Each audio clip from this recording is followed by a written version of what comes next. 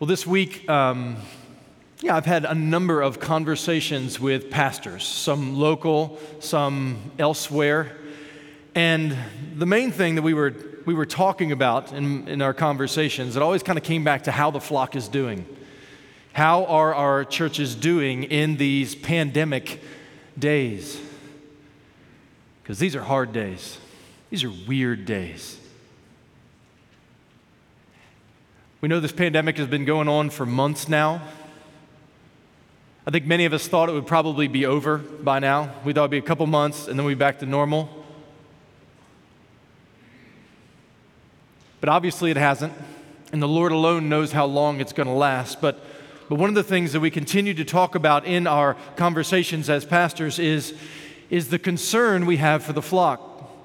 The concern that we see even for things going on in our own souls, some of the apathy that we feel and the way that affection for one another, because we're not seeing one another, is dampened. And how we, even as we talked about last week, how Satan has schemes right now. That when you read through the New Testament, this sort of situation where Christians are hindered from being around one another and enjoying one another's encouragements and fellowship and all of this, that this is the sort of atmosphere for apostasy, where the love of many can grow cold, where we can become transactional in our relationship with God, where we can become distant from one another and even find some perceived safety in not having to be open with one another and sacrifice for one another and serve with one another and be encouraging one another and stretching for one another and confessing our sins to one another, and all of those normal things that God has the life of a body to be doing. They're hindered right now in a way that is spiritually dangerous for us. And as we talked, we tried to encourage each other and point one another back to God and His sufficiency and the fact that the Lord loves His church more than we do. But it was very interesting as I came to 1 Thessalonians chapter 3 to hear the same sort of concerns that we have for this congregation and for congregations everywhere who are struggling right now, that Paul had for the church in Thessalonica. Last week, we saw how concerned he was about Satan's schemes against them. And now, once again, we're going to hear this theme of concern, but also rejoicing because he's gotten word back from them that things are going well. You'll remember that Paul and Silas and Timothy had planted this young church in Thessalonica and that they were under spiritual and physical attack.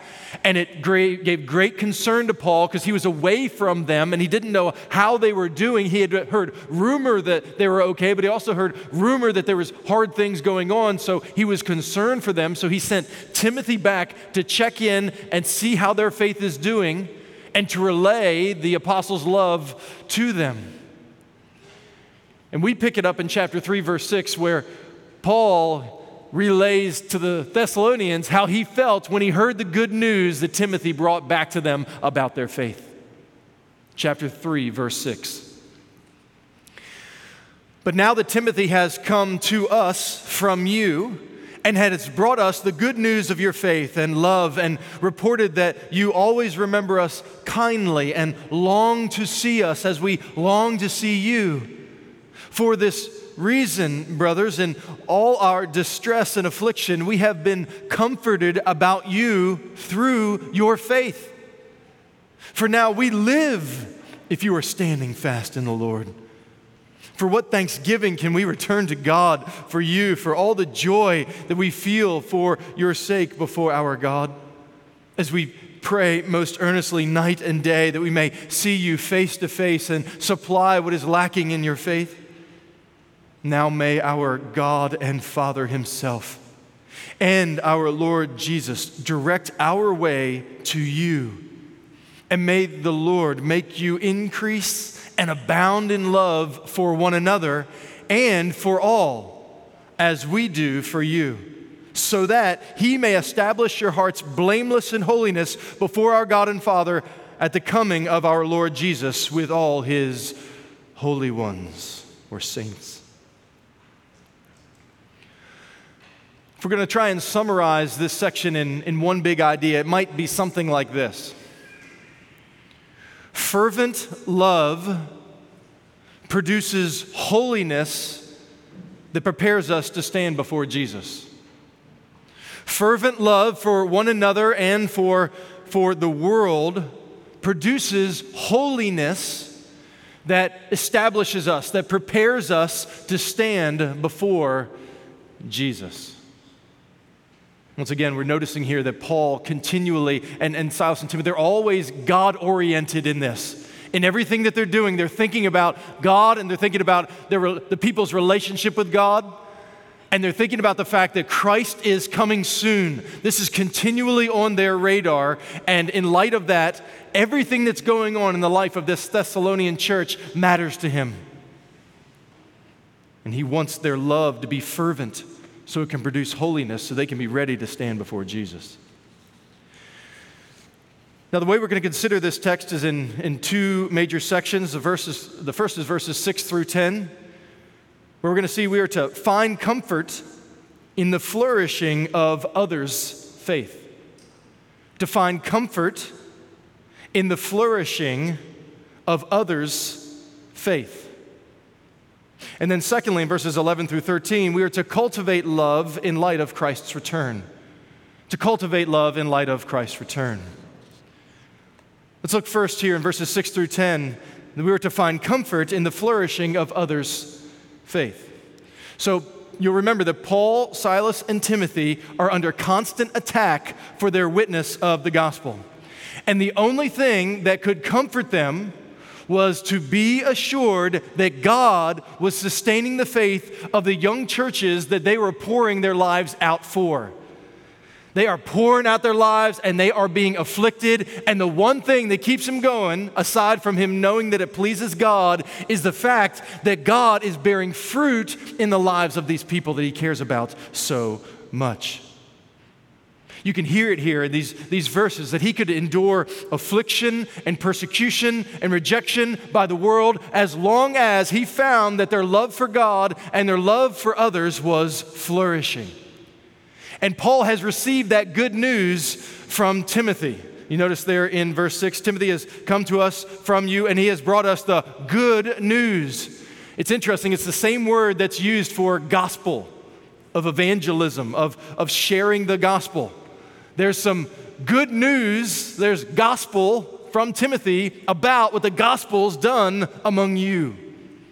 And there's three pieces of good news that he highlights for us here. The first is we've got the good news of your faith. This is referring to their relationship with God, their orientation with the Father. That the gospel had indeed taken root and was now bearing fruit. Timothy comes back and assures Paul that that's still happening. They are persevering in faith despite the persecution that has tempted them to forsake Jesus. That's good news. He's heard about their faith. The second thing that he's heard about there is your love. We got the good news of your faith and love. So the first was toward God, and now this one is toward others. The evidence of their life in Christ was their love for others. 6 times in this letter, this idea of loving one another shows up. They are gathering together despite the opposition that's coming against them. They are weeping with one another in their tragedies. They are sacrificing for one another. They are serving one another when needs arise. They are encouraging each other with the words that the apostles had taught them as they are awaiting the return of Jesus and enduring whatever trial and tribulation they may be facing. As we're going to see through the rest of this letter, and if you read on into 2 Thessalonians, he's talking here about a very real, practical love. So it's not just warm and fuzzies. There's some of that. There certainly is affection, and we'll get into that in a moment. But they are loving one another with real, practical ways. It's changing the lives of the church. And that's good news, he says. Good news of your faith, of your love, and then thirdly, of your affection. Good news of your affection. Verse 6, you always remember us kindly and long to see us as we long to see you. You see, the Thessalonians don't just put up with Paul. They love him. They love him. They are endeared to him. They are indebted to him. He has served them with the word of the gospel. He has helped them to know who Jesus is and how to walk with him. They have a real, deep, growing, holy affection for Paul and these other brothers, and as we've seen throughout the letters, for all these other churches, just as Paul does for them. The fire of God's love is burning brightly in the hearts of these people. There is real affection that they have for one another, and Paul says, this is good news. There's good news about your faith toward God, your love for one another, and our affection. It's a mutual affection, and that is good news in his estimation. So in one sense, the report about the church couldn't be better. They are fulfilling the great commandment. Love the Lord your God with all your heart, soul, mind, and strength, their faith, and love your neighbor as yourself. Love and affection there. And it's coming from the heart. So this is all good news. Now, I think it'd be helpful for us to consider two observations about all of this that I think have bearing for us in these particular days, always, but uniquely now. First thing I think it's important for us to notice here in these verses 6 down through 10 is that our spiritual joy ought be tied to others' spiritual well-being. Our spiritual joy ought to be tied to others' spiritual well-being. Did you notice how Paul's joy was stoked by this good report? Verse 7, in all our distress and affliction, so it's been hard, y'all, we have been comforted about you through your faith. For we now live if you are standing fast in the Lord. Paul's spiritual vitality is tied to his disciples. Not in some sort of unhealthy, codependent way that's unstable and idolatrous. Not talking about that. But in a way that makes complete sense because he loves them. If you really love someone, how you're doing is tied to how they're doing. His spiritual well-being, his joy is linked because they are one body. Even though they're away from one another physically, they are united together in spirit because that's the work of the Holy Spirit. This is why Christians grieve when we see our brothers and sisters suffering on the other side of the planet, even if we've never met them. There's an affection that we have for them, or ought to have, where we weep when we see the ways that so many of our brothers and sisters are treated around the world. If you're married, you understand this in a unique way, that if your spouse is brokenhearted or struggling, that there's no way you're just fine unless you're some kind of sociopath, right? I mean, like, this is... things are not just good. If they're over there really weeping and mourning, that you're like, it's fine, I'm good. No, that's not love. Love unites, the hearts are united in a way that cares about others. And you think about what I do affects you and what you do affects me. And that's on the mind for the Christian. It's not just what's good for me, but it's what's good for us. Because we're one. This is what love is to be like for believers. Our spiritual joy ought to be tied to others' spiritual well-being. Look again at verse 8. If we live if you are standing fast or firm in the Lord. This metaphor of standing fast is used 6 times in the New Testament about perseverance in faith. You're not some runner who's fallen over and quit. But you're going to stand firm. You're going to keep running. Remaining steadfast in devotion to Jesus. Paul says we live. We find life. We find encouragement because you're flourishing in your walk with Jesus. Paul says, we're getting our faces kicked in over here in all these trials and tribulations, but you know what? It's worth it all because we hear that your love for Jesus is flourishing. He's aided by their faith. Paul's joy is tied to their faith and how it's doing. And it's interesting. You can hear this tone in many of Paul's letters. I mean, when you read the Corinthians, listen, he loves them, but there is some godly frustration with their worldliness. He's like, I mean, the first half of the first chapter, he's like, listen, God loves y'all. Y'all are holy and set apart, but we got to talk. And he goes in on them, and you can feel it because he's concerned about how worldly they are. He loves the Galatians, but he is absolutely terrified and mystified by how in the world are you embracing this false gospel of Jesus plus something. You can read it in Philippians where he loves them and he hopes that his joy can bring them joy because he's got joy in the midst of his afflictions and he's hoping that can spill over into them because he cares about them so much. Or in Philemon where he pulls the spiritual father card on him because he entreats him to care well for his beloved Onesimus with brotherly love because he's come to know the Lord. You see, for Paul, Christianity is not theory.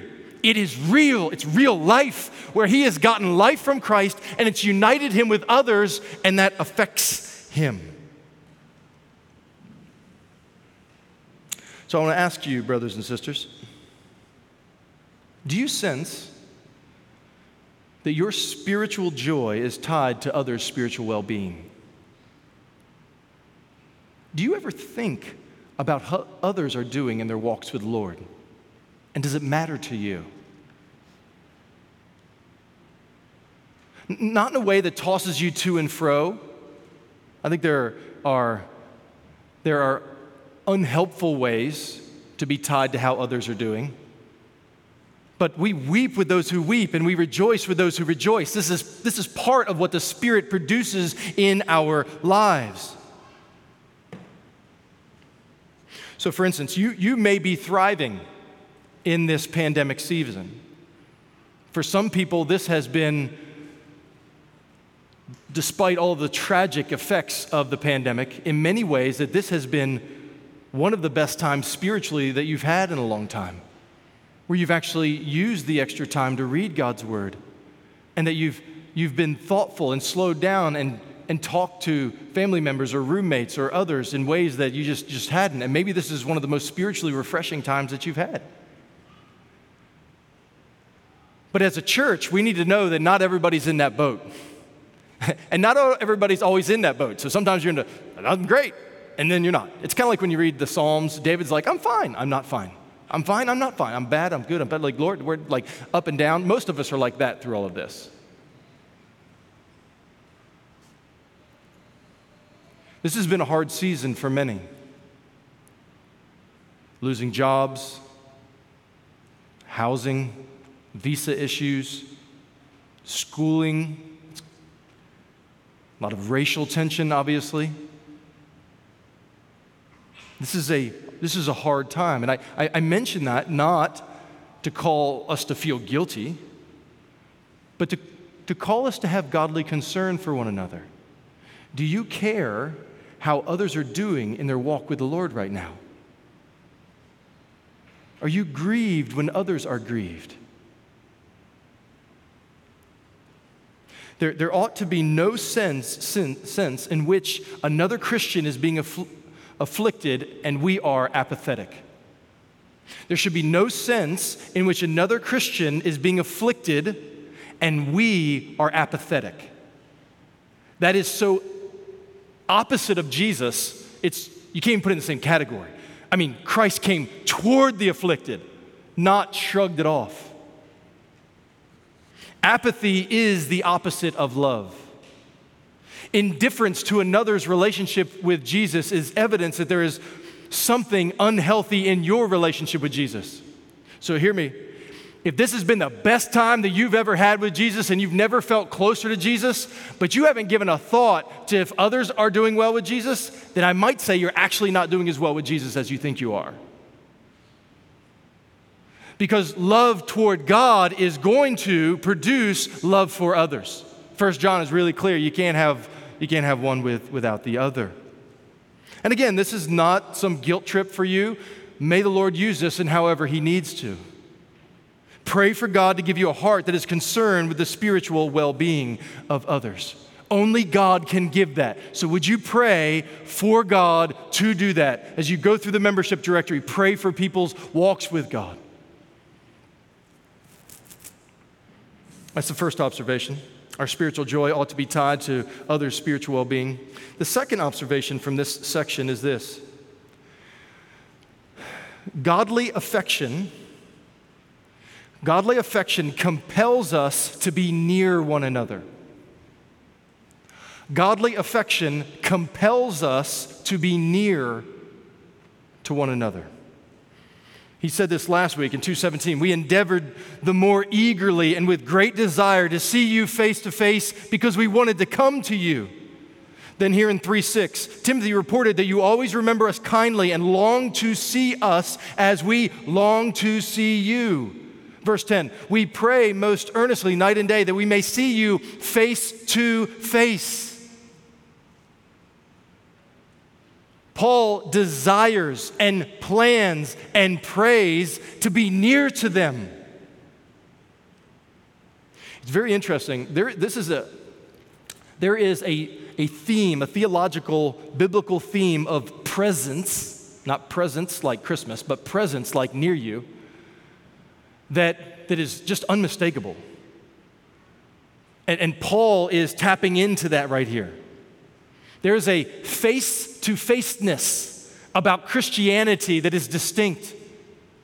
I mean, think about it. In the Garden of Eden, we walked with the Lord in the cool of the day. You knew God, not by faith, but with His presence. He was there with His people. Adam and Eve in chapter 2 were naked and without shame. There were no barriers between them. There was no bitterness, no scars from sin that separated them. They knew one another. And this is one of the devastating effects of sin. There's a loss of presence in some sense. To now, we can't see God anymore. We know Him by faith, not by sight. Knowing others is terribly difficult. I mean, you can live with someone as a roommate or a family member and just feel like you don't even know them. You could be in the same place and then not know. Knowing one another, affection, deep, true knowingness is deeply affected by sin. You see, sin works against intimacy and against nearness. Our sinful nature tempts us to wrongly relate to others, to dominate and control them like Cain, or to run from them, either with apathy, indifference, or just arrogant opposition like Jonah. Sin works against the gift of nearness, intimacy, presence. But this is, of course, the good news of the gospel, right? That's what Jesus came to fix. That Jesus came among us. He didn't just shout from the clouds and be like, yo, here's the answer. That's not what He did. He came among us. He tabernacled among us, which is a pattern of God all through the Old Testament that we don't have time to dive into. But Christ comes among us, face to face, breathes our air, drinks our water, eats our food, endures our sufferings and shame. He's among us. And then on the cross, He dies there, suffering for our sins. And then 3 days later, He rose from the dead. And now, what's the good news? The good news is that if you repent of your sin and turn from your sin and trust in Christ, you are born again and forgiven and reconciled to the Father. That you now know Him. And God, you think the incarnation's amazing. It is. But not just the incarnation, but the indwelling of the Spirit. God's Spirit now dwells in His people. He is a near God. He is a God who is present with His people. We are reconciled to Him. And not only that, but he doesn't stop there. So that's vertically, but then horizontally, he does the same thing, right?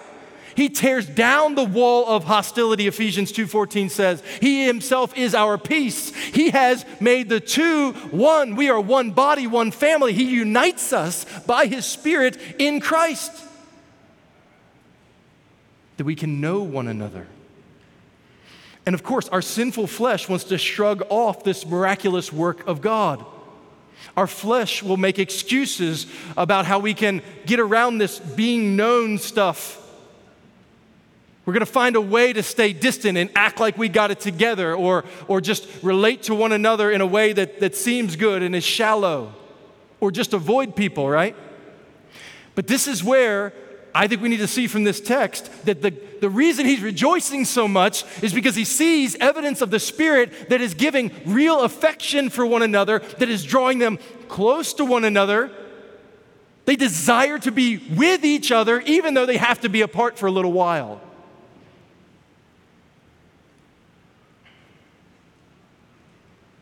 I mean, one of the primary reasons he wants to be near them is not only to enjoy their company, to get back to eating together, which would be nice, but also supremely, look at verse 10. We pray most earnestly night and day that we may see you face to face and supply what is lacking in your faith. He wants to be near to them to do spiritual good to them. Because remember, his joy is tied to their faith. That's why he wants to be near them so that he can do good to them, so that they can flourish and he can flourish being helped by them. He wants to supply what is lacking in your faith. He knows that they are incomplete, just as all Christians are. We need one another. And he's highlighting that here. So I want to ask you, Delray Baptist, do you desire? I'm not just asking if you're willing to put up with. I'm saying, do you desire to be personally present with fellow believers? Do you desire to be near believers? Do you desire to be near them, to help them grow in their walks with Jesus and to receive help in your walk with Jesus?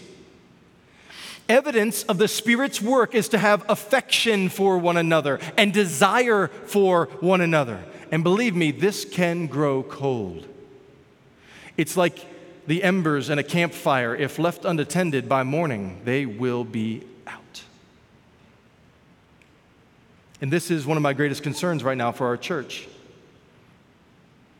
There is a temptation, and I'm not just singling out our church. This was a common theme among many pastors that I've spoken to, but there is a temptation right now for some of us to get used to, or maybe even grown to enjoy, our ability to not be around each other. Corona has made, I'm not talking about the bad Mexican beer, I'm talking about Rona has made some of us comfortable in our isolation. We kind of like not having to be around people.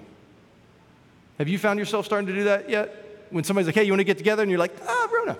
You know, we can't Rona right now, which it's like a reflex. Just want to caution us. Isolation saps affection. The longer you're away from one another, the easier it is for your affection for one another to grow cold.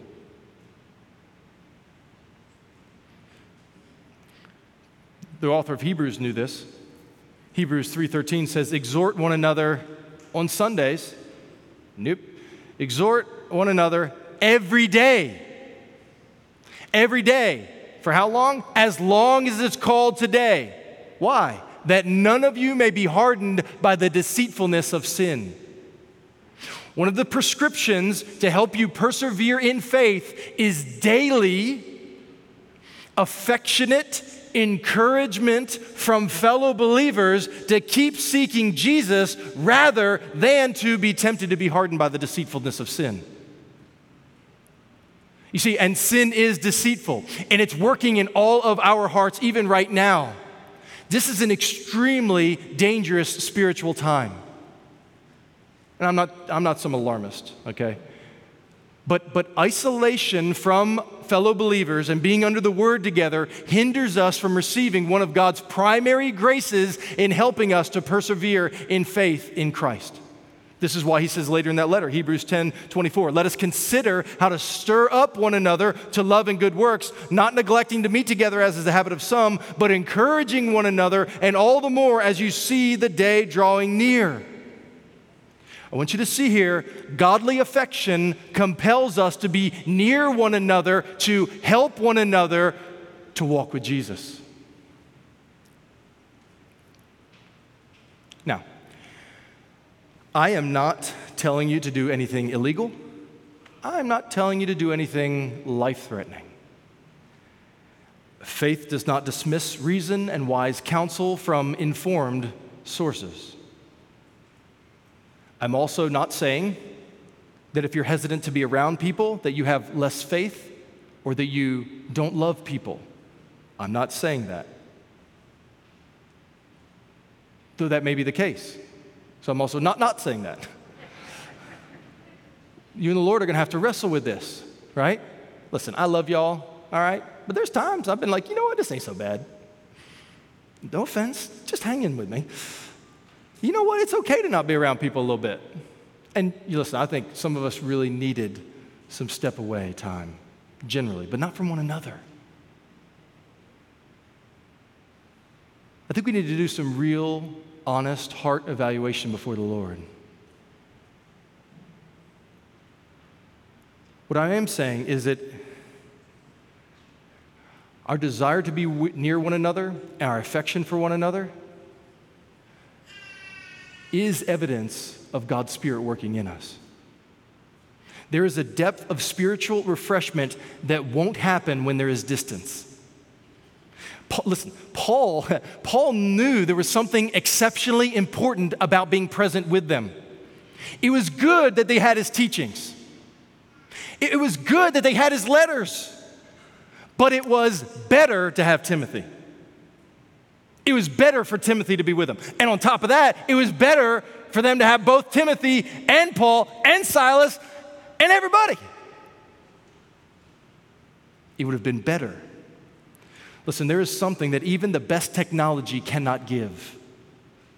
There's something about gathering and seeing each other's faces and hearing each other's voices, even if masked and muffled.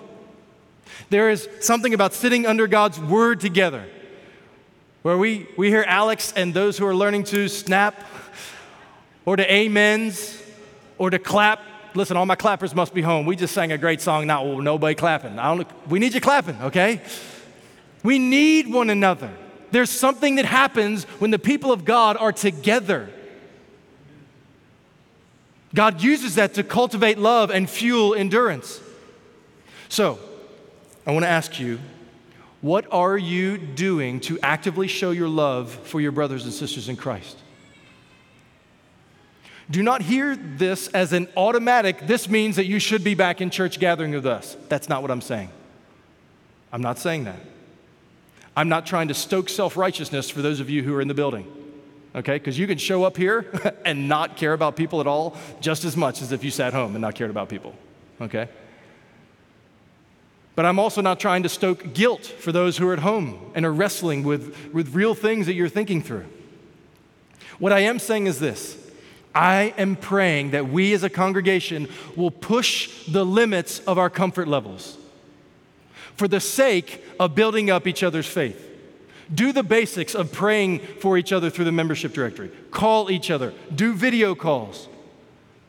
Consider gathering with the church if you aren't. Some of you may have really good reasons to not do that. Would you at least talk to the elders about it? And even the isolated posture of, I don't need to talk to anybody about that. I just want you to know I want to encourage you to not do that. Do social distance hangouts. Listen, it is better to sit 20 feet apart with masks in the same yard talking to one another than over a screen. Stretch yourselves. We need each other's presence. Pray for God to give you wisdom, courage to fight fear. The elders would be happy to talk with you about this, but seek opportunities to creatively be near one another in ways that are wise right now. The main thing that the pastors talked about was that we don't think that we as churches are going to automatically be better for being apart from each other. We're going to have to work against all of the negative things that Satan is trying to do to cool our affections for each other. So find comfort in the flourishing of others' faith. The second point, verses 11 through 13. Cultivate love in light of Christ's return. Cultivate love in light of Christ's return. Verse 11.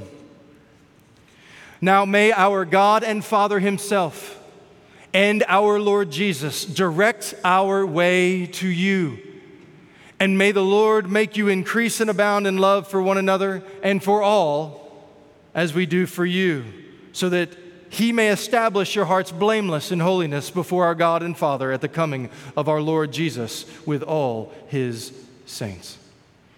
So once again, Paul prays that God will open a door and make a way for him to visit the Thessalonian church. And as he's praying for him, there's several observations here in this section that I think are important to point out. The first is this. Notice here that God empowers what God commands. God empowers what God commands. He prays, there in verse 12, may the Lord make you increase and abound in love for one another and for all. The increasing and abounding in love that God calls for is empowered and aided by God himself. We don't love from mere willpower or adjusting our schedules, but we are given grace from God that produces love for one another. This is why he prays for it. He doesn't say, hey, there's some diet you got to get on, or here's the secret verse and all these kinds of things. He said, pray. Look to God and say, God, change my heart. Give me strength to love people because naturally I don't. This is what it means, by the way, to be gospel-centered, if you hear that lingo. It's a mindset for believers that has dependence on God, where we say, God, help me to do what's not natural. Help me.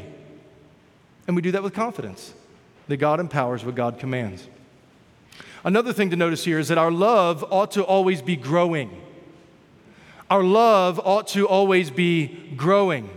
This is similar to some of the themes that we heard earlier, but he says here, may the Lord make you increase and abound in love. His prayer for them is not to have a stagnant love, but an ever deepening, always developing love. He prays that God will make their love to increase. It means to grow, to multiply, to be extended, and to abound, to be over and above, to go beyond, to a degree that's considered excessive. The word is used elsewhere in literature to describe people who have so much money that they don't know what to do with. That's not my situation, but I've seen people who are like that. They just don't know what to do. They just throw money around. He says, in the same way, be like that with your love. May your love for God be so full in your heart that it gives you love for others that overflows, that you're constantly, it's just, if they get near you, they're going to get loved. Are we loving on people? Just love them, okay? Loving on people don't do that, but love people. That's a Christian lingo that we need to get rid of, but love people practically, thoughtfully, with words, with deeds, caring for them. May it be ever increasing and ever abounding. Throughout this series, from time to time, I've just paused it and pointed this out. Ravi, I just want to encourage you, brother. I just want to say over the past number of months, I have watched you grow in love. I mean, you're even sitting next to Brother Wilson, who I know you've served him and his family in many ways. Brother, I don't mean to put you on the spot, but I just want you to know I've been encouraged by your love. I see you trusting the Lord. I see you leaning in and receiving love from him, and I see it coming out in others, toward others. So keep doing it, right? And I go around this room and talk about so many of you that I see it in. Listen, I think we're a church that does love one another well. May it happen more. May it happen more. Pray that for us, that we would always be growing in our love. A third observation here is that our love is aimed at all people. Our love is aimed at all people. Notice here he says again, verse 12, May the Lord make you increase and abound in love for one another and for all. The expectation is for Christians to love one another. John 13:34, Jesus said, A new commandment I give to you, that you love one another. Just as I have loved you, you are also to love one another. By this all people will know you are my disciples if you have love for one another. We are a body, so we are members of one another. We are a family, so we care about one another. We are debtors to grace, so we ought to have humble postures toward one another.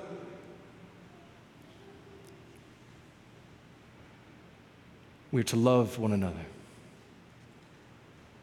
And there is a priority here of loving fellow believers. So fellow believers are to love one another, and he says, and others, but I think it is important to see here that there is a love first for our immediate family as fellow believers. Galatians 6:10 echoes the same thing. As we have opportunity, let us do good to everyone, and especially to those who are of the household of faith.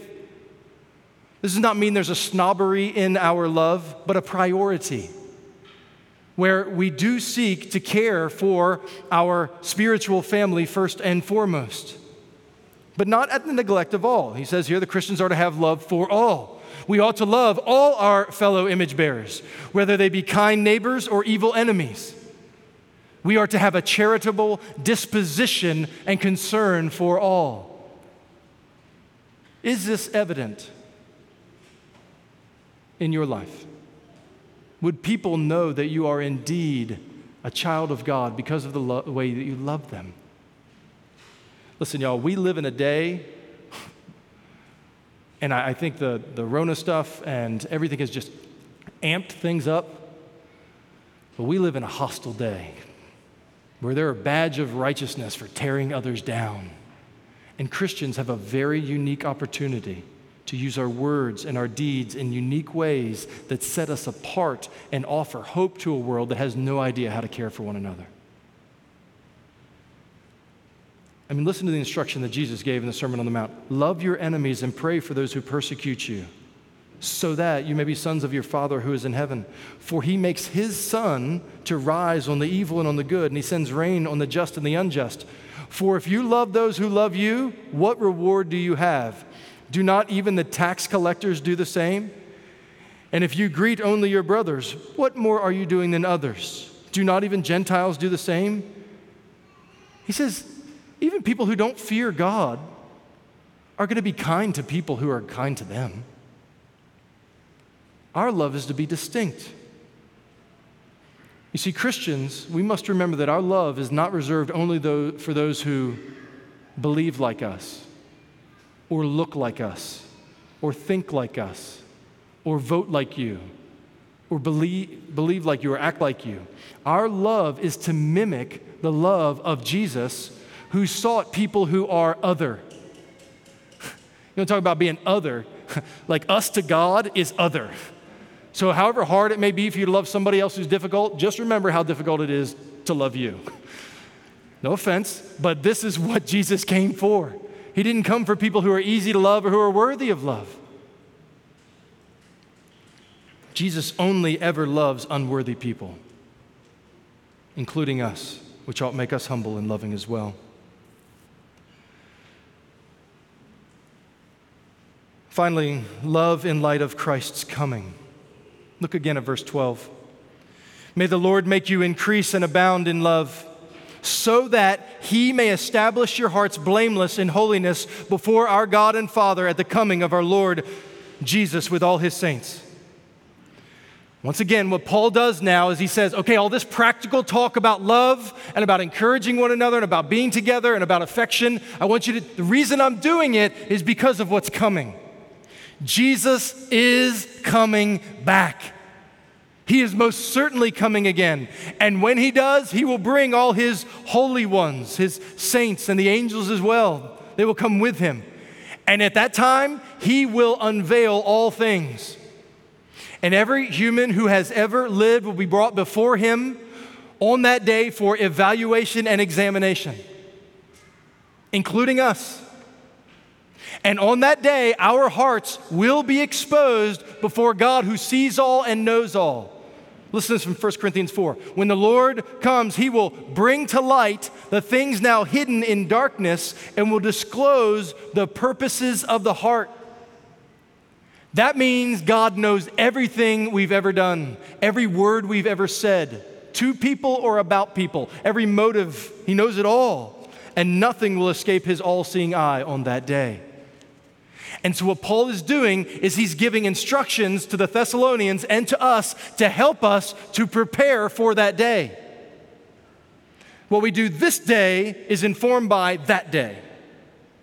He wants them and us to have hearts, who we truly are, to be established before God, to be strengthened and sustained as blameless, innocent, guiltless, without charge, in holiness, he says here, a set-apartness, distinctness.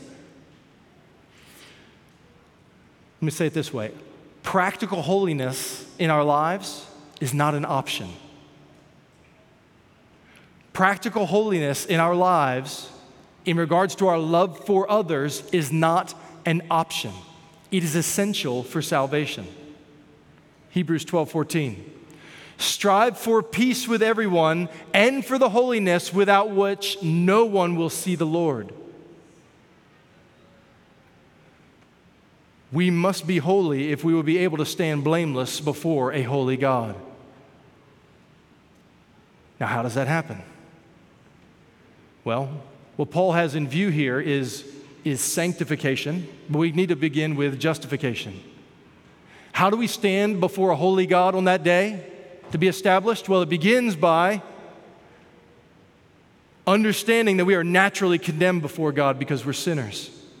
But to realize that Jesus came and he died and he was condemned on the cross for us, and then he rose from the dead. And then now if we will repent of our sins and believe in him, we will be justified. We will be declared righteous. Though we're not actually righteous, he will declare us righteous. Why? Because he takes our sin, nails it to the cross, and he gives us the righteousness of Christ, which we now stand in, legally justified before a holy God. So I want to be very clear. We are saved by grace alone, through faith alone, in Christ alone. Crystal clear. But faith that saves is never alone. If you have a saving faith, it will transform your life. It's evidenced. If something's alive, it will be seen. This is where he's talking about here. This is his emphasis here on their sanctification. That our union with God through Jesus produces a real relationship with God, and by his Spirit, he transforms us to become holy like Jesus. Where we are set apart from sin and we are set apart to him. And it's gradual, but it's certain. And key to growing in holiness is growing in love. You see, practical holiness is fueled by love for one another. Fervent love produces holiness that prepares us to stand before God. You see, loving others by God's strength, standing as justified children of God, but loving one another in God's strength has a purifying effect on our hearts and our lives. The kind of love that Paul has here in mind for them and for us is one that extends beyond what's comfortable, that risks being hurt, that forgives when it's offended, that pursues others despite challenges, that serves others for the sake of helping them to see God's love, that speaks with the same kind of grace and truth that Jesus did. A love that forces us outside of ourselves. And God's Spirit uses our interactions with one another to shape us and to mold us and to make us more holy. This is where good works flourish. And this is what Paul has in mind for the Thessalonian church and for us. He would say, you have been saved. You are sealed. You are secured in the grace of God. It is now evidenced by your love. And what I want to do, says Paul, for you is I want to fan into flame your affection for one another so that it keeps growing and you keep getting stronger and loving one another all the more, that on that day there may be much evidence that abounds to the glory of God that you indeed are his child. It is proven because your names are written in the Lamb's book of life, and then there are deeds. And those deeds that fill the books are deeds of the Spirit that are evidences of love toward one another. So, Delray Baptist Church, my hope for us as a church is that we will hear this word and that we will consider it. I want to encourage you, if you've heard something today that you're either confused about or that you think, I don't know how this applies right now because here's how I'm dealing with things in the pandemic, don't do it alone. If you're going to community group, reach out to community group leader or reach out to any of the elders. We desire to talk with you. But Delray Baptist, please remember that we are in dangerous days. These are the sort of days that Jesus spoke of where people's love grows cold for God and for one another. And he uses our love for one another and intentional mutual pursuit of each other to build faith and to strengthen us that we may keep going until we see him face to face. So do not lose heart. Do not lose hope, because Christ is coming soon. Let us love until then.